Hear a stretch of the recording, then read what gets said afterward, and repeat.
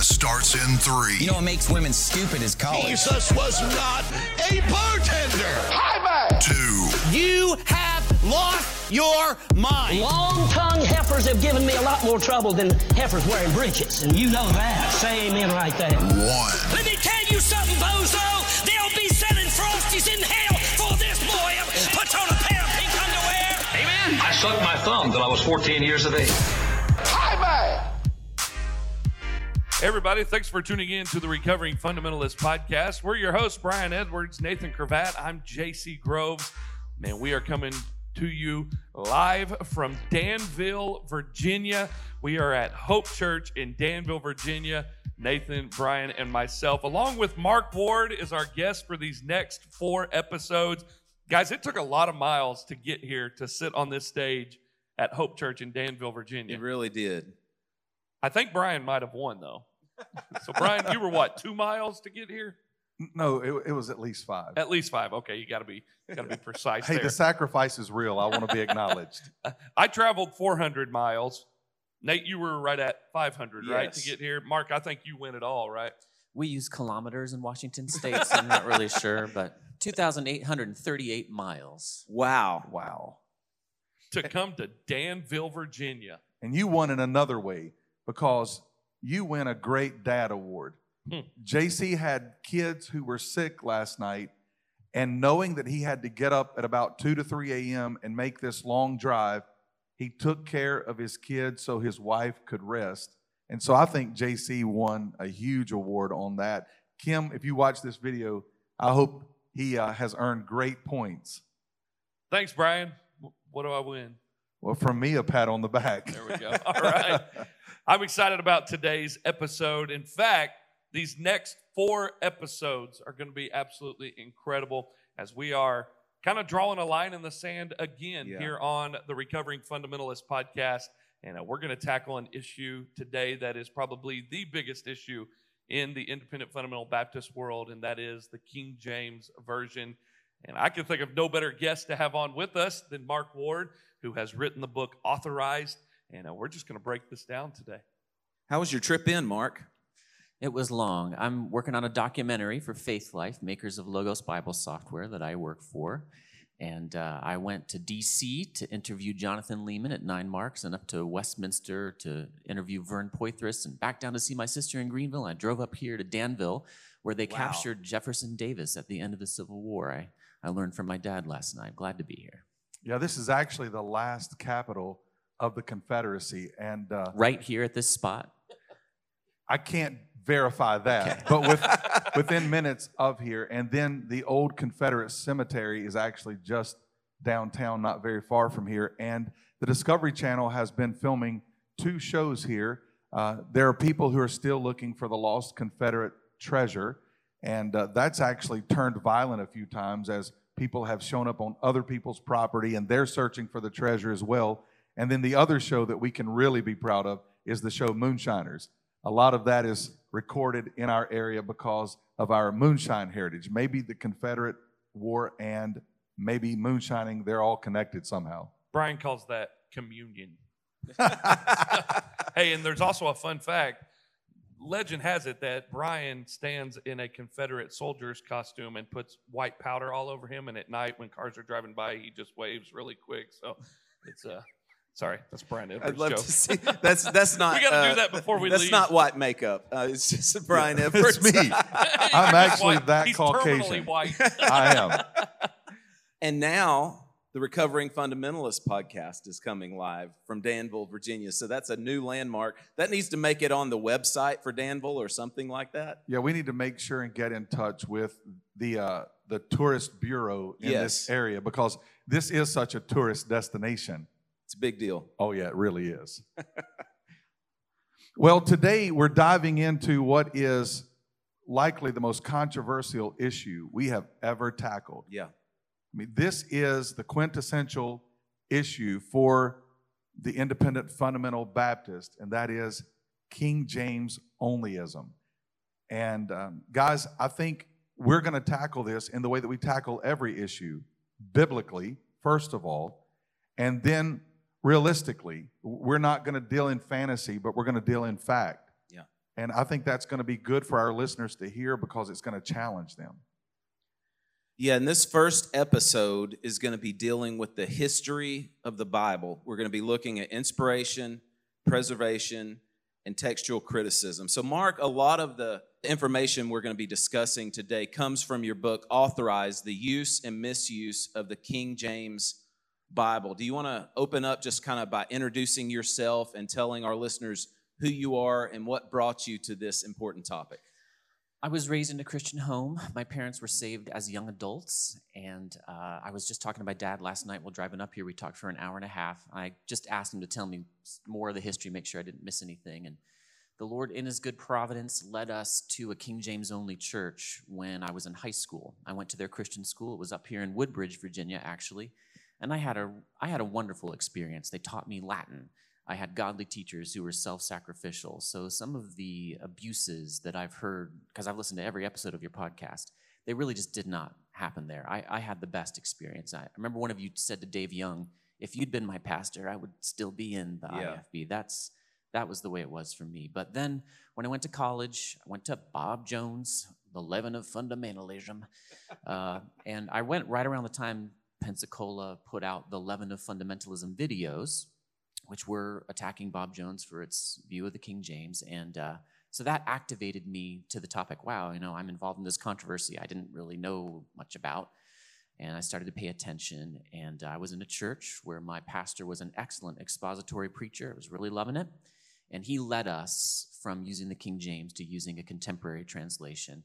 And ever since then, with the addition of time doing a lot of evangelism, in the neighborhoods around that church in Greenville, South Carolina, I've had a real burden about this issue, the King James issue.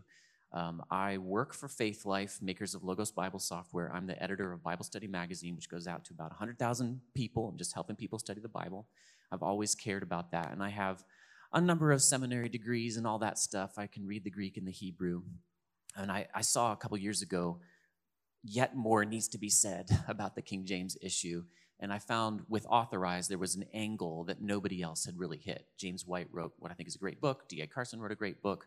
But nobody had talked about the issue from an English-only angle. And therefore, from an angle that's accessible to regular Christians who don't read the Greek New Testament because God hasn't given them the opportunity to learn it.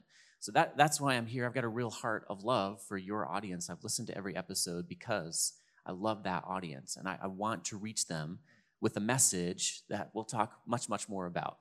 And Mark, we chose you intentionally because of your heart, your attitude. You and I have had multiple private conversations talking about how important this issue is, but even more important than the issue is how we engage this issue. And we know a lot of times from the other side, there's a lot of name calling, a lot of rock throwing, a lot of straw man arguments, and we don't want to do that today. We are known for laughing and joking and for our sarcasm on this podcast, but we really want to engage this issue seriously because I believe this issue has a lot of people bound. A lot of people are in bondage because their consciences are in bondage because of something that a man has told them that they can't back up with Scripture. So thank you for that. But I know you're a humble guy. That's another reason we chose to ask you to come on. And when people hear that you have seminary degrees, they're going to think, oh, he's just arrogant. He thinks he's correcting the Bible. That is not your heart They're at all all. unaccredited, just so you know. So tell us what your degrees are. I'm asking this personally because I think it matters. I have a Bachelor of Arts in Bible from Bob Jones, the minor in art, sort of graphic design. I still love to do that on the side. I have a Master of Arts in Bible from Bob Jones, and then I have a PhD in New Testament. And while I was getting the latter degrees, I worked at the BJU fundamentalism file. So I have, baptized the 8th year of the tribe of Mark Minnick. I have a different fundamentalist pedigree than you do. I come from the sliver, the Bob Jones sliver. And there's, on the right edge of that sliver is the world that you're that you're talking about all the time. That's my training and my background. I think another important thing with regard to how we're going to approach this issue, there's something that is very real, and it's called reverse legalism. There are the guys who stand up, and we're going to have some demonstrations of that and some different clips, and they mock and make fun and demean anyone who uses anything other than the King James Version. But then on the other side of that, there's the group that makes fun of those who use the King James Version. Yeah. And you would think that they're all ignorant. You would think that they've all climbed out from under a rock somewhere, and they're just not as enlightened as everyone else. And what happens in that is a reverse legalism. And what I love about our approach is we're not going to attack the people who love and read the King James Version exclusively. Yeah. And I still read the King James every day, and I can't forget all the scripture memory verses that I've learned in it. Yeah, one of my mentors said to me, okay, let's not go from King James onlyism to only not King Jamesism. So I'm not, the upshot here is not going to be that anybody should toss their King James in the dumpster. I mean, I certainly haven't. I've got it open right here on my laptop. I use it all the time. We believe that the King James is a very good, faithful translation. Into an English that nobody alive fully speaks anymore. That is my point. We'll talk about textual criticism, but that's my point. I want people to read the Bible and understand it because it's been life-changing for me, and I know it can be for them. So I think right off the bat, Mark, what exactly did God inspire when he inspired his word? I'm looking at it right here, but I've got it memorized in the King James Bible. All scripture is given by inspiration of God or breathed out by God and profitable for teaching, reproof, correction, for training in righteousness. And then it says that the man of God may be complete, equipped for every good work. So there's the sufficiency of the Bible. But that first verse, verse 16 that I read, says that Scripture is the object of inspiration. Well, what is Scripture? Well, it's just the word writings. But it's kind of a technical term for the writings accepted by the Christian church as authoritative, as divinely inspired. And the reason to start here, and it's so simple, is that although the King James translators say in their preface that even the very meanest translation of the Word of God containeth, nay, is the Word of God. So all these good Bible translations we've got here that I borrowed from your assistant pastor here, they contain, no, are the Word of God. But we have to keep a distinction. What was the object of inspiration? Not any translation whatsoever into any language, but the original manuscripts in Hebrew and Greek and a little smattering of Aramaic there in the Old Testament. Those are the objects. And then 2 Peter 2, you've got Peter saying that, or 2 Peter 1, I'm sorry, that holy men of old spoke as they were moved by the Holy Ghost. The Bible uses various metaphors, including that moving, which is kind of like the image of a ship being pushed along by the wind. And even the metaphor of speaking. Well, they weren't speaking, they were writing. But we understand that metaphor. They were moved by the Holy Ghost. To do what? To write down the words in Hebrew, Greek, and a smattering of Aramaic. That is the object of inspiration. That is where our ultimate trust lies. So I think a lot of people would say, then you must not be an inerrantist. Yeah, so sometimes my King James only brothers, and that's the way I choose to refer to them all the time, because I absolutely believe, the greatest majority of them are my brothers and sisters in Christ. Yeah. There's some extremist way out there. When I hear some real bile, I don't recognize New Testament Christianity there, but nearly everybody I talk to, I sense this is a brother, this is a sister. And sometimes they think, well, then if you don't have in your hand the perfect word of God, then you got nothing. And I say, no, God gave us a world in which, he could have given a perfect translation of the Bible to each language group, let's say once a century to update it. He hands it to the king or the president of the nation on a special ceremony, January 1st, 1900, January 1st, 2000. But he didn't. He gave us good translators in English, many of them, who worked very hard, but he never says in the Bible he's going to give us perfect translations. And I can still be an inerrantist. I absolutely am. I'm an industrial strength inerrantist. Jesus Christ is my only hope, and my only reliable knowledge of Jesus Christ comes from the Bible. What other, to whom shall I go? That's all I've got. So yes, I'm an inerrantist, even if I can't hold one English translation and say, this one is perfect, because the Bible doesn't authorize me to do that. One of the major issues of this that I've been thinking through, and as I have conversations with people all the time via email or over the phone or even in person about getting over this King James issue, is basically, how did the Bible get from the original Hebrew and Greek manuscripts down to us? What did that passing down look like? I think I read in your book, or maybe in one of your talks, where you talked about God could have chosen to send down this glowing Bible that floated down, and it was in the holy city, and you could do a trek to get there once every year, and we just knew what it was, and it was preserved by never getting old, kind of like the shoes in the wilderness. It never gets old, it never corrupts, it just floats, and we have this one standard. God could have written it across the sky. He chose not to do that. He chose to preserve it in a different way. Through faithful copyists, first in Hebrew, the Jews, over many centuries, and then in the Christian church, in the Greek manuscript tradition, and we've got 5,000 plus manuscripts, which is not whole copies of the New Testament, but various portions from very tiny to whole New Testaments.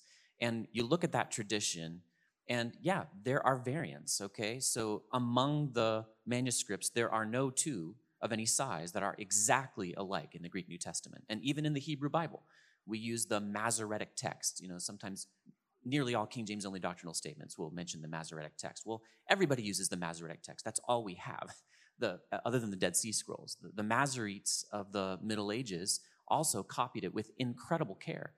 They did textual criticism. In the margins, you have these Kethiv Kure readings where it says, okay, this is what's written, this is what you should read. They were that careful.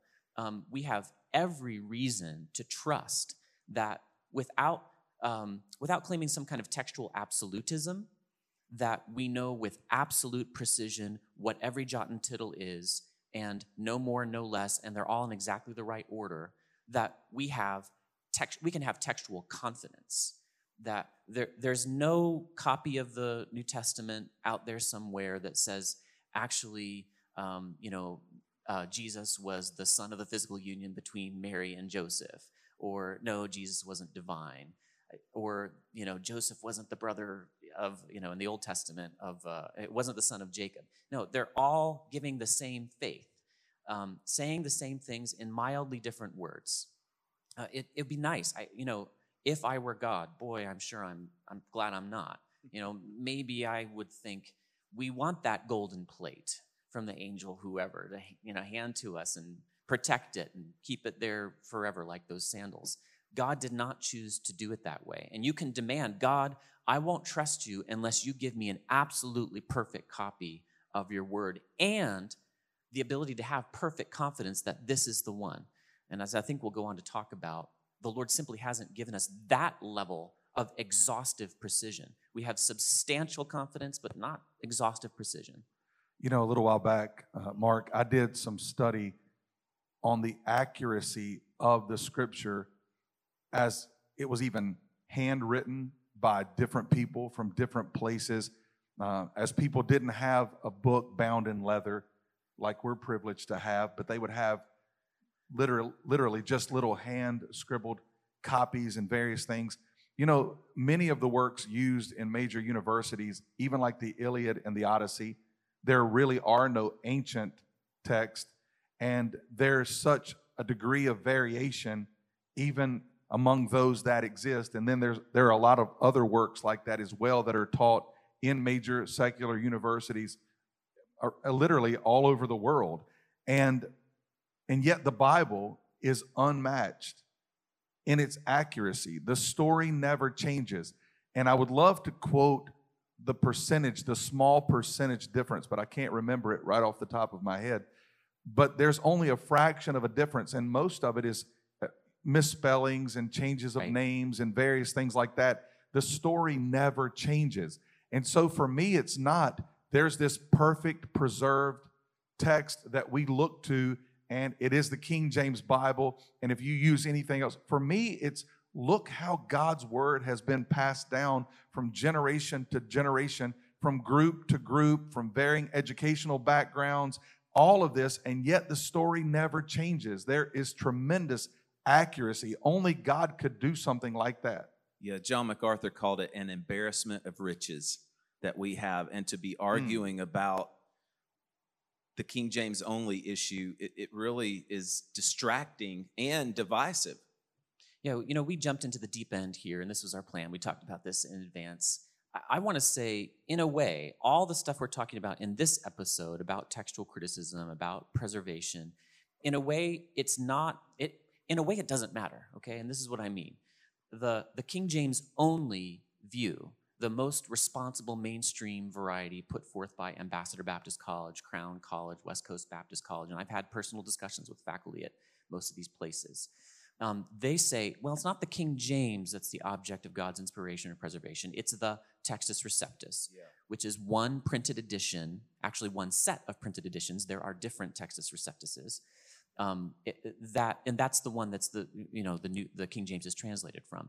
Even if somebody came out of this discussion thinking, boy, I'm an inerrantist and I just can't see that God wouldn't give us a perfect copy of the Greek New Testament. In a way, I'm thinking, okay, fine. There are other contemporary English translations, however, of the Textus Receptus, the New King James Version and the Modern English Version. Why would those not be acceptable? So we start here with this difficult stuff, but even if you're kind of like, I don't know, you don't get straight from preferring the Textus Receptus tradition to the King James. There are other translations of it. Yeah, and another side of that issue is that I think people want something magical. We want the magical floating book. We want to think that there was some secret society that was preserving this word, and there was this other side that was spawned from Satan, and they were trying to destroy it. But really what we see in translation, if I understand it correctly, and correct me if I'm wrong, is that we've always had the system that God handed down, which was copies of copies of copies of copies, and he has worked in a very, I think we could say mundane rather than miraculous, a very mundane, boring way. JC, imagine sitting at a table for 12 hours copying one book, and if you mess something up, didn't you have to throw the pen or the scroll away or something like that? The Jews had their traditions like that. Yeah. So, I mean, imagine the time. I think probably purgatory for me would look like being an accountant, like sitting there working with numbers all day at a table, or just copying. I can't imagine that. Yet God gifted people to have minds and dedication and just a sense of the importance of that. And I think it belittles God's word when we kind of knock off on the copies of copies of copies that have been handed down through the generations. Or if we insist, like, God, okay, we recognize there are these variants. I mean, you cannot deny that. They're sitting there in black and sort of brown, not white anymore. Those parchments aren't. You could say, God, we demand that you give us a perfect one. But God never says in the Bible that he'll give a perfect one. And so it's amazing when you look at them, and I've actually put together a website, kjvparallelbible.org, because what I saw was people saying there's these two streams. You got your Antiochian stream and your Alexandrian stream, and the Antiochian is the first place where they were called Christians, and so this is the faithful stream, and Alexandria is where they had Origen and all those heretics, and that's the bad one. Well, what you come to expect is, that bad Bible must be really, really bad. Oh, it takes out Christ's deity. Oh my, I'm sure glad I'll never touch that. I remember thinking that. Me too. I made this site to show what nobody has ever showed in the history of the world in one language. What are the actual differences between the Greek New Testament editions that underlie the King James, New King James, and Modern English Version on the one hand, so that would be the Textus Receptus, and nearly all major modern evangelical English Bible translations on the other, so the TR and the critical text. You can come and see for yourself. I put them in two columns, and I marked the differences. And what pops out at you is not the differences, but the overwhelming, perfect similarity between the two. So you come across differences. Did the star come and stand over baby Jesus, or did it come to rest over him? And you can say, God, I'm not going to believe any of your words unless you tell me which one of these two options is the right one. That is what the TR-only views tend to do. Without absolute perfection, we can't have any confidence whatsoever. And I say, that's just not the world God gave. God could have done it that way. That would have avoided this whole podcast series, but he didn't. Isn't it true that Erasmus and the King James only translators had multiple manuscripts that they had to make decisions based upon for the writing of what ultimately became the King James Version? Yeah, the Erasmus had to gather manuscripts together to produce his first printed edition, and not all of his editions are the same. Where's the perfect one? The King James translators had at least, this is just by a count done by a friend of mine recently, 37 textual critical notes in the margins. I've looked at them. They're right there. It'll say some copies read. And sometimes it'll actually be the opposite of what the text says. Scrivener, who put together the Greek New Testament edition, this is the boring academic stuff, but I'll try to get it done quick. I like it.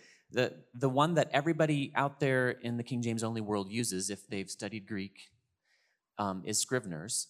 He went through the entire King James New Testament and found, okay, they were using Beza's 1598 Greek New Testament and Stephanus' 1550. When did they go with Beza against Stephanus? When did they go with Stephanus against Beza? And when did they go a different direction entirely? He's got it all listed out. It's almost all utterly minor stuff, but it's not every jot and tittle. The King James translators did textual criticism. Scrivener himself absolutely demonstrates this. It's easily seen. Easily seen, too, that there is no the Textus Receptus. If God wanted to give us every jot and tittle preservation, that I can see, it's a plausible reading of Matthew 5:18. He hasn't told us where or how to find it. So that is a big reason why I just don't think that is what he was talking about. When Jesus said, not a jot or a tittle will pass from the law until all is fulfilled, was anybody thinking, oh, he's saying there's going to be a perfect line of Hebrew manuscript copies? Absolutely not. They wouldn't have even known how to validate that. Without a computer, you cannot compare two massive texts and even know if they're exactly the same. Which is amazing that that's what we know that text from is the KJVO issue rather than Jesus making this incredible statement that I am the fulfillment of all of this. Mm-hmm. Yes. I think it comes down to this, Mark. The idea of preservation or perfect preservation, which, we sat under preaching, all of us did, that there was perfect preservation at work. The fulfillment of that is ultimately the King James Bible. And there's always one passage in Psalm chapter 12 that everyone runs to. And it's sad to say, but in the independent fundamental Baptist tradition, education is almost looked down on. Not almost. It is. I can remember, hearing, I didn't go to seminary. Right. And cracks being made against, people who were educated, who leaned on their biblical education. And I remember hearing all those, things said, and what developed as a result of that was the rise of independent fundamental Baptist colleges where men weren't truly professors. They weren't truly educators. They didn't have the educational credibility to be teaching whatever subject it was that they were attempting to teach. And so because of that, there's an ignorant interpretation of Scripture. There's such a wrong hermeneutic just in its entirety. But when we look at Psalm chapter 12, we see biblical interpretation completely run off of the tracks. Can you break down Psalm chapter 12, verses 6 and 7 in a way that everyone who hears this will understand if they believe that it's a promise of God preserving His word? And then, by the way, if you take Psalm 12 and 6 as that, you have to make a quantum leap to get to the idea that that's the King James Bible. Right. Even if that passage were promising perfect textual preservation, the Lord still has not told us where to find that perfect preservation. Why would the English language be the way to find it? Why not Dutch or Russian or Chinese? Yeah, but if you go to Psalm 12, You're absolutely right that in the King James only world, broadly speaking, there is a strain, and a strong one, depending on where you are, of anti-intellectualism. And they're right about something. Getting a bunch of degrees can make you proud. Absolutely. Is that a temptation that we all face? Any knowledge that we have, sure. But there's an equal opportunity for pride on the other side. And sometimes people talk to me about Bible translation, and I've said to them, I'm sorry, I don't mean to be insulting, but can you read Hebrew or Greek? Well, no, why does that matter? Well, how can you know if this is a good translation if you can't read the language it's come from? If I had a strong opinion about the best translation of Confucius's Analects, ancient Chinese writing, and you said to me, you can read ancient Chinese? And I said, well, no, I can't actually read it. That's true arrogance right there. Now, not everybody in the King James only world is that way, for sure. I've definitely run into gracious people. They're the ones who loved me and trained me in high school. Psalm 12, 6, and 7, if I read it the way I was taught to in my King James only church, which was, I think, among the best, okay, then I was taught to pay attention to context. You look at the heading. I'm going to read it from the ESV. The faithful have vanished is the heading. Save, O Lord, for the godly one is gone, for the faithful have vanished from among the children of men. The whole Bible, the whole psalm is starting out by talking about the persecution that faithful people have suffered. Down to verse 3, may the Lord cut off all flattering lips. This is an imprecation against the people that are persecuting the righteous. Now, verse 5 is where you really got to pay attention. You got to look at your paragraphing in your Bible. One problem with King James onlyism is that most King James editions I see people have, they make every verse a separate paragraph so that the grouping of verses into actual paragraphs that help you follow the flow is obscured. Not a huge deal, but here it kind of is, because a new paragraph starts at verse 5. The poor are plundered because the needy groan. I will now arise, says the Lord. I'll place him in the safety for which he longs. The words of the Lord are pure words, like silver refined in a furnace on the ground, purified 7 times. Now, new paragraph. You, O Lord, will keep them. What's the them? Them is a pronoun. What's the antecedent of the pronoun? What does it point back to? Well, in English, we usually go with the most recent noun that kind of fits. And that's why the King James only interpretation of this passage is so persuasive to people, because that would be the words. The words are the things that he's going to keep. But actually, this is one of those times when, if you look in the Hebrew, which unfortunately simply is not taught hardly ever in King James only institutions, and I have checked. I'm not making a blanket statement that I haven't done the work for. I have asked. They don't teach it very often. Very few people know it. The gender of the word them, the grammatical gender, points back not to the word words, but to the poor. Yes. You, O Lord, will keep them, the poor. You will guard us, or actually, it's the word him in Hebrew, which is a little confusing, but still cannot grammatically be pointing back to the words.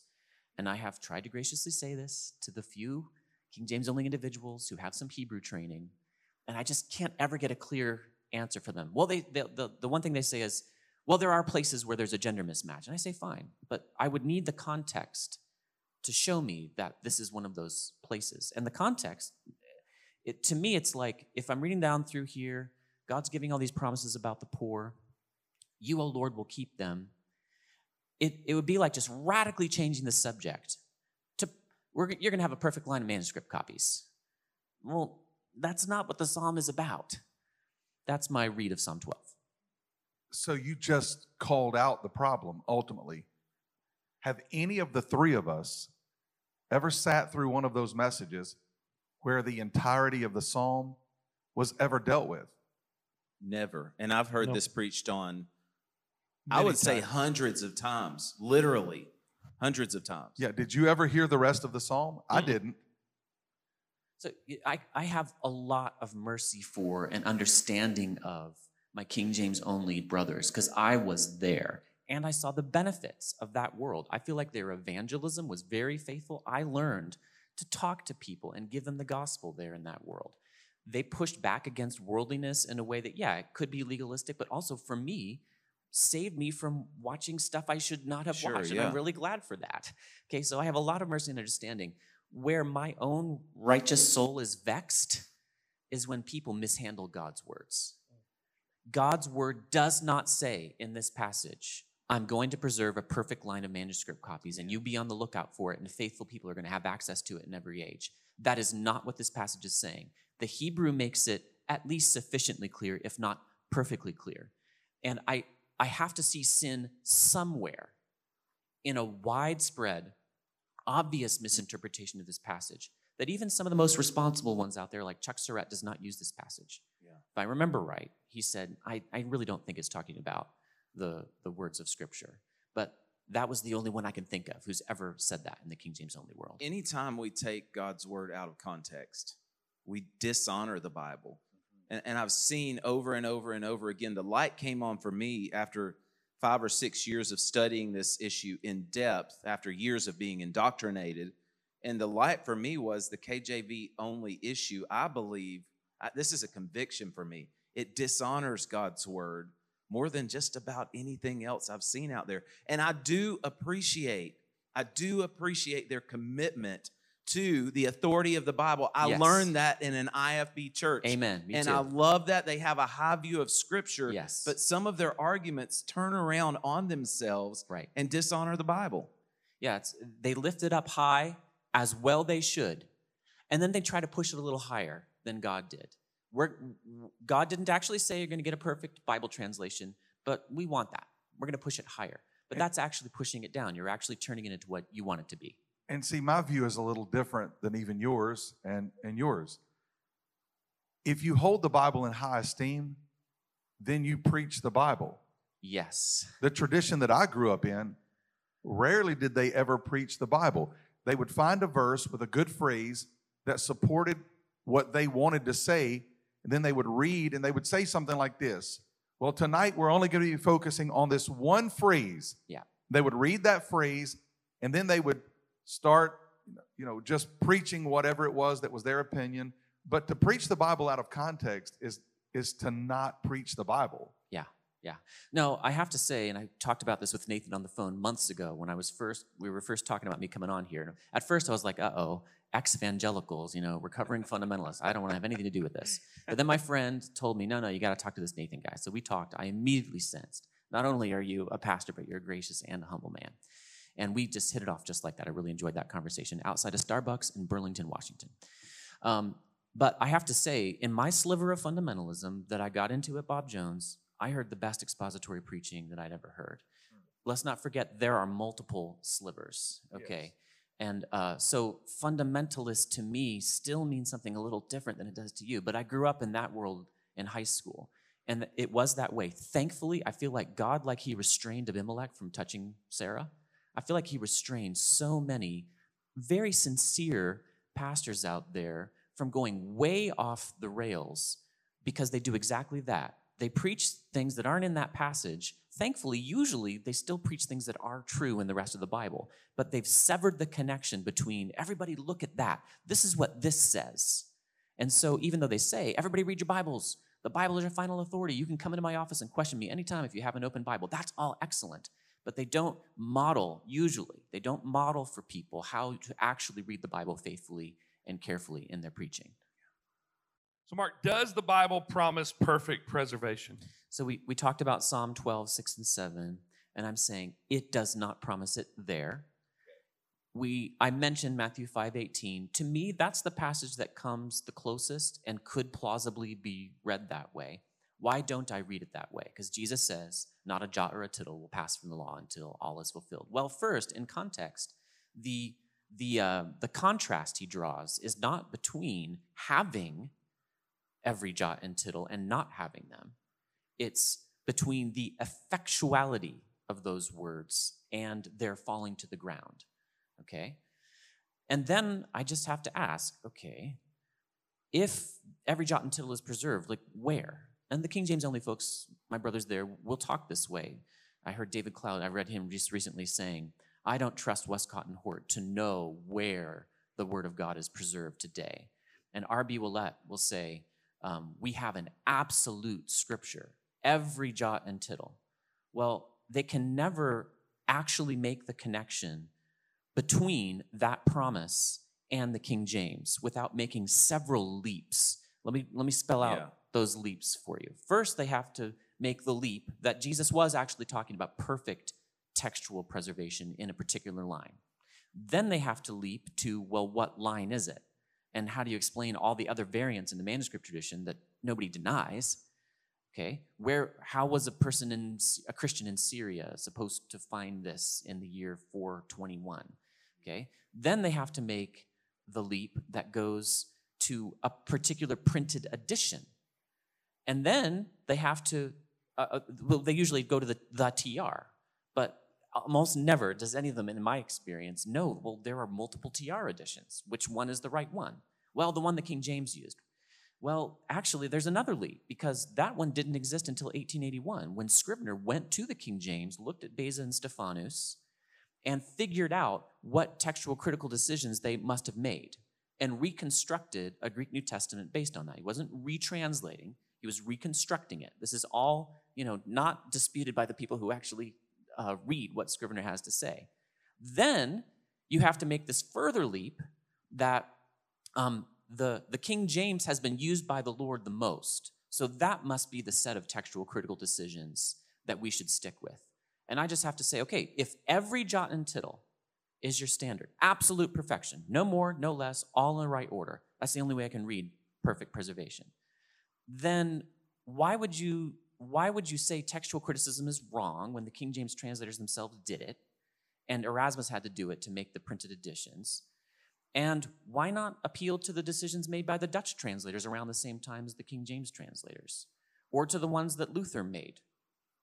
And he made some different ones. Look at James 2:18. Look at the margin, kingjamesbibleonline.org, and you'll see they had that same marginal reading that was used by the Dutch. God used that Bible translation to bring the gospel to the Dutch. Why does English get to be put to the top? Why do these translators get to be the final people to ever do textual criticism? Don't ever touch it again. We can't make any adjustments whatsoever. The Bible doesn't say that. I mean, you can make all those leaps, and in a way, a lot of them make sense, especially if you're thinking God has to give us a perfect set of jot and tittles. But once you realize how many leaps you've made, especially that final one to me, why English? Then I feel like I'm not obligated by the Bible to believe in perfect textual preservation, textual absolutism, or that this one set of translators made the final set of textual critical decisions. Well, what you're saying right now is that words have implications. And when people who have authority use words, then there's greater implications. I remember when I was young and growing up in church, I hated the innkeeper in Bethlehem because Mary and Joseph, Mary's pregnant. They walk up to the door, and in a good Southern accent, he yells at them, "There's no room in the inn." And so I'm like, man, this guy was hateful. When you actually read the text, they didn't stay in the inn because there was no room. We never know that the guy screamed at them. I heard so many Christmas messages that leaned in that direction. I couldn't stand that guy. In the same way, Westcott and Hort were made out to be terrible, horrible people. One of the things that was said about them was that Westcott and Hort believed in the baptism of infants, which is a statement of ignorance because those who translated the King James Bible also believed in infant baptism and were employed by the government church, by the way, that was started for the sake of a divorce and a remarriage. So there's all of this corruption, and yet somehow Westcott and Hort have been made out to be the bad guys. There's people who have no knowledge of Westcott and Hort whatsoever. They've grown up in independent Baptist churches, and they believe there's Antichrist, Westcott and Hort. Right. Yeah.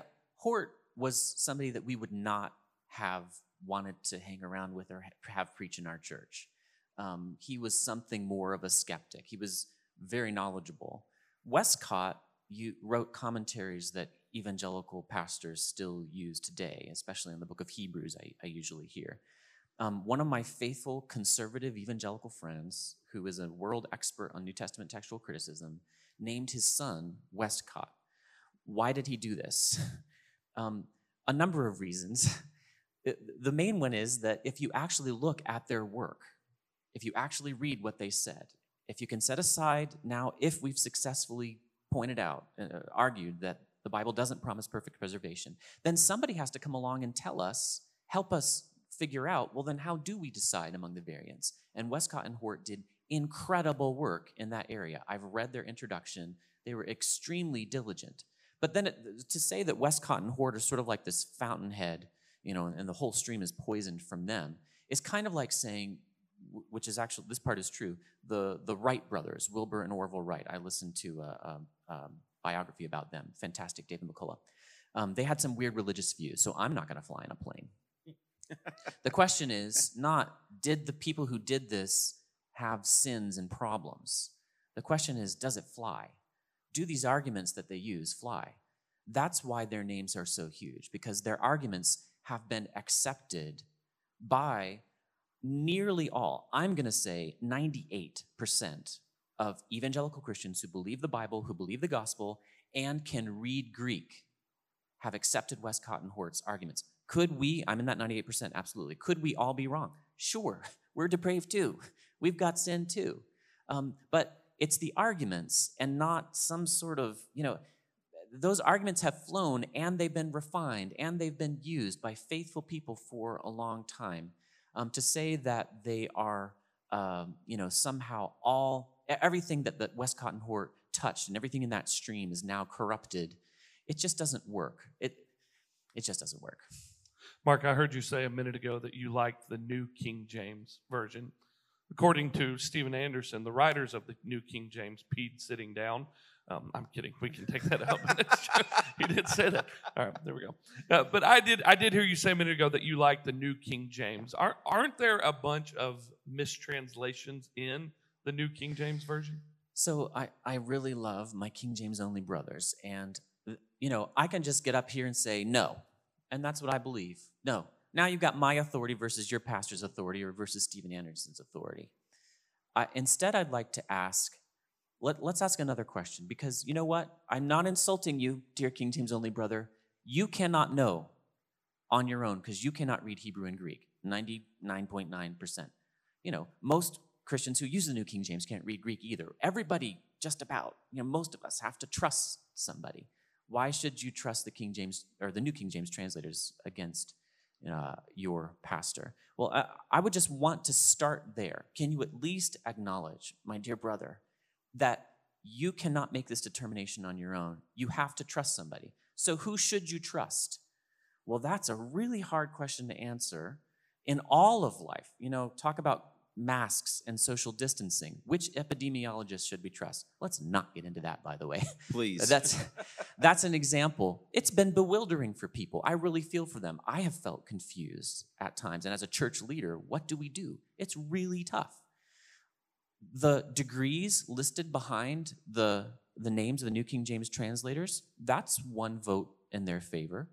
The degrees listed behind the names of the King James only leaders is one vote against their favor. It's not absolutely determinative, but if you actually just sit down and look at how many honorary doctorates are rife in King James only institutions. Small thing here, a D-Min is a professional degree, not an academic degree. Go ask the D-Mins. Good guys, I know some. In King James only colleges, how much Greek and Hebrew did you take? You're going to see a picture quickly. Read the commentaries written by the New King James translators, the ESV translators. You tell me that Vern Poythress, who I just got done interviewing for something I was doing up at Westminster, isn't godly and knowledgeable in a way that you rarely experience. At the very least, acknowledge that guy knows some stuff I don't know. At the very least, be humble when you say, well, I've heard from people I trust that there are mistranslations in it. And that'll help you clarify that the question you ought to be now asking yourself is, who should I trust? You say, preacher, don't you believe those original manuscripts way back there are superior to this? I don't know. I've never seen them, for one, and you haven't either. And two, I couldn't read them if I had them. And three, they now got chapters and verses, and it's really tough to look anything up.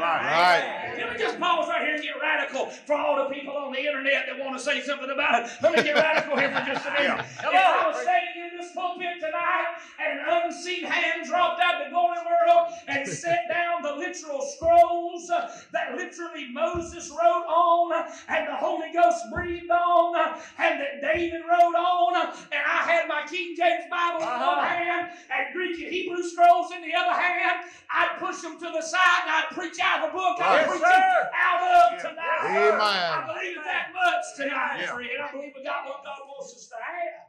So, Mark, you were talking about the sliver that you came from. Josh Tice broke it down into at least six different divisions in the IFB world. So this is the sliver that we came from. Talk us through what you just heard. Yeah, I have gathered that because I've listened to every one of your episodes that you come from a different sliver and that you come from that. And let me just say something here, like, praise the Lord that you believe in Christ and believe in the Bible and didn't just say, forget this, because that is sin. That man was standing up there proclaiming a depth of ignorance and admitting to it and shouting about it arrogantly. The scary thing is we grew up in a tradition where men are ignorant, but they're arrogant. When you combine ignorance and arrogance, that's a dangerous thing. Absolutely. Again, not everybody in that world is that way. My church in high school was not that way. Praise the Lord. We wouldn't have gone there. My dad would not have taken us there. There was real good there. It's my belief that the guys that are in the IFB that are not that way, they should be the ones calling these guys out that are. Yeah, and I know some of them do. Well, listen to, what the guy said was, I don't want those original manuscripts. They do me no good. Why? Because I can't read them. Okay. You just proclaimed your ignorance there, brother. How can you know what is a good translation of the Greek and Hebrew if you can't read them? Okay? And then he said, and they don't have verse numbers, so I couldn't find anything anyway. Well, the first 1,500 years of the church's history, there were no verse numbers. Somehow people managed. They still understood the gospel. But to say, I don't want what God gave us, which is the Hebrew and Greek, inspired. I want this thing I can hold in my hand that is tangible. That's where we get into that. Boy, it's really hard not to call that idolatry. You want to be charitable. You want to be careful. You don't want to be extreme against people. But that's taking the thing God gave us, saying, I don't want that. I'm going to set this thing up as a sacrament instead. That is thin ice. And if anybody thinks this isn't a relevant issue, we've got another video from last week at a camp meeting in the parking lot of a church and Bible college in California. And Larry Brown has a few things to say about this issue as well. Being born again, not of corruptible seed, but of incorruptible, by the word of God which liveth and abideth forever. David made that move in Psalms 12, verse 6 and 7, when he talked about the word of God and said, the words of the Lord are pure words, as silver tried in a furnace of earth, purified 7 times. Thou shalt keep them, O Lord, thou shalt preserve them from this generation forever. He made that move and he says, we'll always have the word of God. We'll always have the word of God. David made that move in Psalms, and Paul made that move in 2 Timothy chapter 3 and verse number 16 when he said, all scripture is given by inspiration of God and is profitable for doctrine, reproof, correction, instruction in righteousness. And by the way, the scripture he referred to was a scripture he just referred to a verse before that when he told Timothy, and that from a child thou hast known the holy scriptures. Do you know that the scriptures that Paul said was inspired was given to young Timothy, copies from centuries past? The originals had been gone for centuries when Paul said that Bible that I'm telling you about, Timothy, it's inspired of God. That's what he's saying here. Somebody said, well, you act like the King James Bible is inspired. Look, and somebody said, well, you believe in the re-inspiration of the Bible. Listen, when something's inspired of God, what God gives life to don't die. And it's inspired of God, it don't have to be re-inspired. It was never uninspired. Thank God for that. I'm talking about, and Jesus made that move when he said, man shall not live by bread alone, but by every word that proceedeth out of the mouth of God. And he wasn't talking about pieces of scripture here and yonder. He's talking about is written of me, Jesus said, in the volume of the book. It is written of me. Aren't you glad we've got a book? And then he said in John 10:35, the scriptures cannot be broken. You can't just break it up. And we're talking about a volume. We're talking about a book. You say, oh, the word of God is rendered in the sum of many translations and pieces of here and yonder. So, Mark, when I was growing up, my mama liked to make quilts. And so what she would do is take a bunch of scrap pieces of fabric, and she would sew them all together, and nothing matched, but everything made one quilt. That's what he just did. Yeah, I don't know if anybody else caught it, but he's basically contradicting himself in that video. He starts talking about the copies of the copies of the copies of the copies were inspired. By the way, those weren't in one bound book. They're in scrolls all the way up to probably the 300s, 400s when they started putting them, or that became the dominant way of binding them in a book, the codex. So up until that point, nobody had one bound copy of God's word. So they had copies and copies and copies of scrolls that were inspired. Then in the end, he says, by the way, I'm talking about a book, one bound book. We have it here. So he's arguing both sides of the point. You really can't do that and be intellectually honest. Yeah, he's making quite a few leaps there. He's relying on a lot of previous discussion. Some things that come out to me, first, his misuse of Psalm 12, 6, and 7. It goes by so fast, but that is not what that passage says. Another is that he was saying that when Paul said to Timothy, all scripture is given by inspiration of God, and you've known this from your childhood, he's saying that must mean that whatever copies of the Old Testament, in this case, that Timothy had, were perfect. Well, that doesn't have to mean that. Inspiration does not demand perfect preservation. That makes sense to us, but that is not the world God has given us, and he's never actually said that's what he's going to give us. Matthew 4, here's something interesting. Actually, a very recently ex-King James only friend of mine who's struggled with this and still is kind of in the middle. He said to me, I observed, I looked up Matthew 4:4, and actually Luke 4:4 is also the same quote. It's Jesus in the temptation of the wilderness. It quotes Deuteronomy 8:3. Well, Deuteronomy 8:3 actually says it slightly differently than what Jesus said. For one thing, Jesus leaves out a couple words, which is fine. We summarize quotations, but in the Old Testament, it says you will live by every going out from the mouth of Yahweh, the Lord.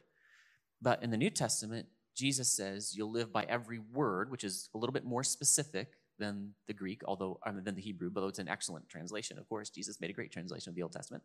But then he says, by every word that proceedeth out of the mouth of God. If he were intending to communicate this kind of absolute textual precision, the kind of fascination with the letter that is evident in a video like that, why would he change the Lord to God? I feel like it would take me 2 hours to just unpack every implicit claim in that little clip. I think what we see with guys like that is they have been in an echo chamber for so long that a lot of their preaching has become clickbait. They are saying things just to get the amen, the applause, when they don't think about the actuality of what they're saying. And actually, what to me that says is, and this might sound funny at first, he doesn't love me. He doesn't love me enough to talk to me in a way that might actually persuade me. I can't listen to the clickbait headlines anymore.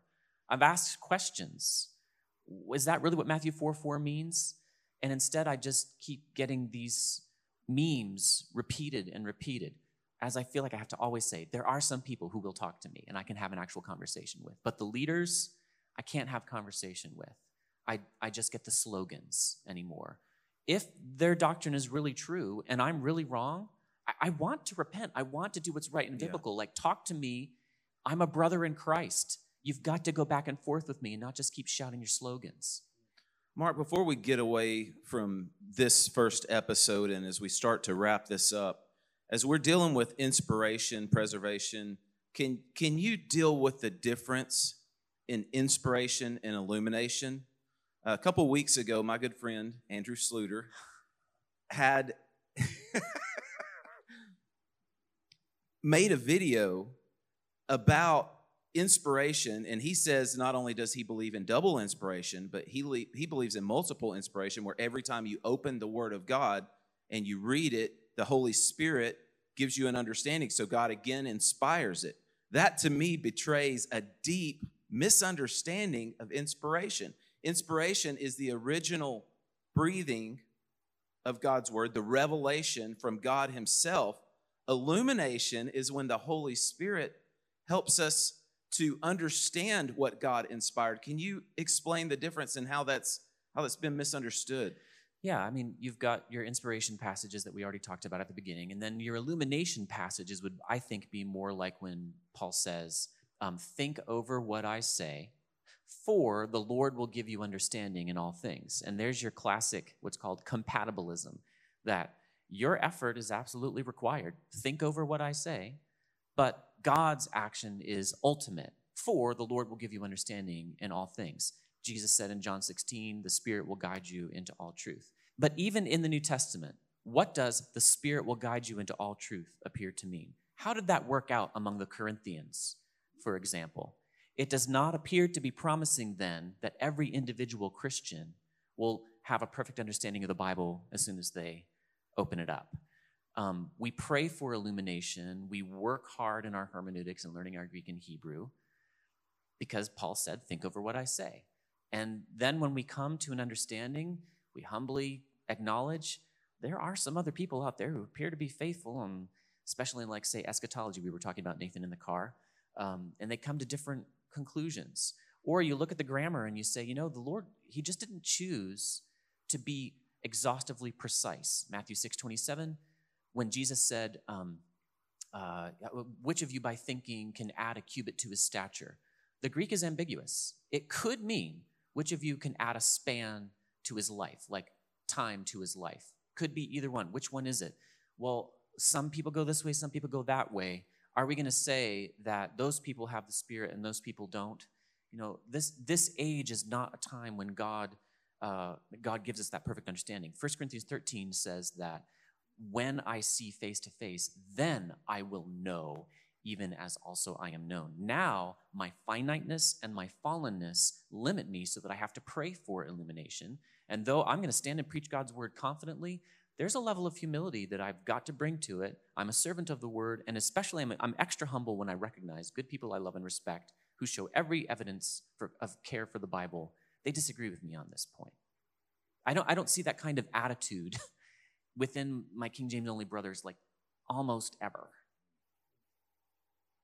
Yeah, I think what we most frequently see is a militant attitude when it comes to this point. And, Nathan and I don't share that friendship, but the idea that we are inspired every single time we open the Bible, for me, Nathan, that is scary because, the Bible ends with the book of Revelation.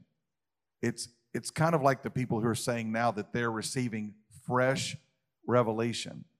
Right. It's under that the Book of Mormon was written. It's under that same concept, that same idea. When we look into God's word, we see that it ends with the revelation that God has given us in His word, what He desires for us to know and what He desires for us to have. So that whole idea of being inspired every time we open the Bible, it sounds to me, and maybe I'm misguided, but it sounds to me a lot like I'm receiving fresh or new revelation. Yeah, you're right. It's actually also Bartianism. It's neo-orthodox. That word got tossed around in fundamentalist circles that I was in. and I never really got an explanation of it. When I actually looked into it, that really is what a lot of them believed, that, the Bible isn't God's word until actually it comes to me in this moment of experience, and then God uses it to reveal truth to me. And that gave them the license to do what Jesus said to the Pharisees, frankly, to make void the word of God by their tradition. You can do that in a leftist direction like they did, and you can do it in a rightward direction like the King James only folks have done. Well, it comes down to, are we going to be Mishnah or are we going to be Torah? A lot of this has been traditionally passed down from person to person, from generation to generation, and there's no real biblical authority to back it up. But we're Mishnah. We're going to believe the oral tradition that's been passed down to us. Are we going to live in that world, or are we going to be Torah? No, it has to come from God's word, and we're not going to believe it unless it's the word of God. One of the unhealthiest things, unfortunately, in my mind, about the world that I was in those high school years was that we said, we're Baptist, which I still am, by the way, absolutely. I'm a credo Baptist. Wouldn't baptize a baby if they paid me. But we're not Protestants, I would hear. Well, and I actually start to read the Reformation, era leaders, Luther and Calvin. No, I don't agree with every last thing they ever said. Scripture is my standard, just like it was theirs. But I look back to those key figures, and what were they doing? In Latin, they called it semper reformanda, always reforming. Well, does that mean you're always changing and you can be anything? No, you're always reforming in light of the norm. And they called Scripture the norming norm. If I can't have a discussion with my King James only brother where God's inspired word is the ultimate standard, instead it's got to be the translation of his word. That's the standard. Then we've lost our norming norm, and we've let, exactly what you said, we've let Mishnah, the oral tradition, make void the word of God, because the Bible does not promise the things that the King James only world is saying that it does. Mark, out of that, how can you preach a single word of the Bible with confidence if we don't have 100% confidence in the perfect preservation of every word? That is a question I take very seriously, because actually my experience was being in that King James only world, gaining a love for the Bible and some real skill in reading it, an honor for it, a trust in it, but then going to a world, a different sliver of fundamentalism, where I really heard it exposited in context. And wow, I saw the difference. And I developed a feeling in my heart, I must never stand in front of God's people and say, thus saith the Lord, without as much confidence I can have, having prayed and studied, that this is what he actually said. The thing I fear the most is the Lord tapping me on the shoulder and saying, I never said that. So I never want to preach anything that isn't in the Word of God. But I guess I'd say this. Number one, we already talked about how God doesn't promise to give me perfect preservation, so I shouldn't demand it. Number two, I'd say, if you actually look at the differences on KJVParallelBible.org, I put them all out there for everybody to see in English between the TR and the critical text. The actual level, the significance of those differences pales in comparison to the interpretational differences that exist within different denominations. And so I look at myself as much more likely to be tripped up in my Bible teaching by my failure to study well, by my failure to put the whole Bible's teaching together on a particular topic, by my poor homework in Greek or Hebrew or something, than by these very minor variations that occur in the Greek New Testament. My sermon is not going to be affected by, did the star come and stand over baby Jesus, or did it come to rest over him? And the vast majority of the differences between the texts are just like that. There are a few that are more serious, but those are the vast majority of them. So my limitations and my fallenness as an interpreter are far more likely to lead me astray than these very minor textual variants. The sad thing is that a lot of my friends, pastors' kids, missionaries' kids, have walked away, I believe, primarily over this issue. They were taught such a strict, hardline, non-flexible view of Scripture that, by the way, is extra-biblical, interestingly enough, that when they realized that the things they were taught were not true and that maybe there were some variants and maybe they couldn't explain one verse, for them, their entire faith fell apart because it stood on the foundation of the King James Bible rather than the Bible. Exactly. Right. So this is this is an issue I'm passionate about because I've seen it hurt people deeply, and I believe it hurts the gospel. I'm not passionate about it. I'm in it for the money. Well, speaking of it, in it for the money, you've written the book Authorized. How can we get that book? I asked my publisher, and I work for the publisher, although I didn't at the time that I wrote the book. It's hard to explain. But to make a promo code. So RFP Authorized, all caps, one word, RFP Authorized, you can get, I think they told me 40% off any version of Authorized, Logos, paperback, or audio. And I recorded the audio, and boy, was that fun. And I do some accents in there. So if you have a long drive ahead of you, want to put it on double speed, that might be fun. I've actually listened to it. So speaking of accents, before we wrap this episode up, I want to impress JC because I don't get that opportunity, very often. And JC, there's things that you don't know about me. And so I just want to just give a little blurb very quickly. And Mark, you can help me out with this, and then you can tell him what I've just said. But Padre nostra, qui es in calis sanctificator nomen tuum, adveniat regnum tuum, fiat voluntas. So just Our Father who is in heaven, hallowed be thy name. Wow. Did you grow up in the Catholic Church or something? No, but the most sought after class in one of the high schools that I went to was Latin because our teacher was in her 80s, and we would take turns crawling out of the class and goofing off during the class, and she wouldn't miss us. And so we would take turns doing that. So everyone wanted to be in Latin. And so I was in there, and believe it or not, along the way, I actually started to like it. Awesome. So I actually know some Latin. How you like that, JC? Hakuna Matata. Guys, I think if there's one clip out of this, which I think multiple will get put out there on the internet, but your clip where you're saying, I'm in it for the money, that's going to be the one clip that makes it. Most IFB churches don't show videos during sermons, but they're going to start after that. Mark Ward is in it for the money. And you can look at my YouTube monetization for my channel, which talks a lot about the King James, and see that I have to admit to everybody out there, when I cash in, I'm going to take my family to Five Guys Burgers and Fries. Nice.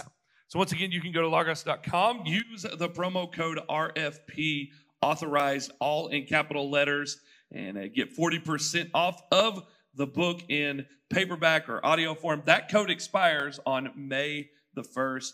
Man, I'm excited about these next 3 episodes. It's going to be exciting. We are jumping into what the Bible says about Bible translations on the next episode. Wow. It's going to be great. JC, you might wake up for that one. There's a good chance I will. Get a cup of coffee and Chick-fil-A in me. We're good to go. Hey, y'all have a great week. Be sweet. Peace. Thanks for listening to the Recovering Fundamentalist podcast. Be sure to stop by our social media, Facebook, Instagram, and Twitter. Give us a follow. Also, go to our website, recoveringfundamentalist.org. That's recoveringfundamentalist.org. There you can find Recovering Fundamentalist swag. You can get your t-shirts and hats. You can join our ex-Fundy community, see where we're going to be having some meetups. It's the recoveringfundamentalist.org. Be sure to join us next time for the Recovering Fundamentalist podcast.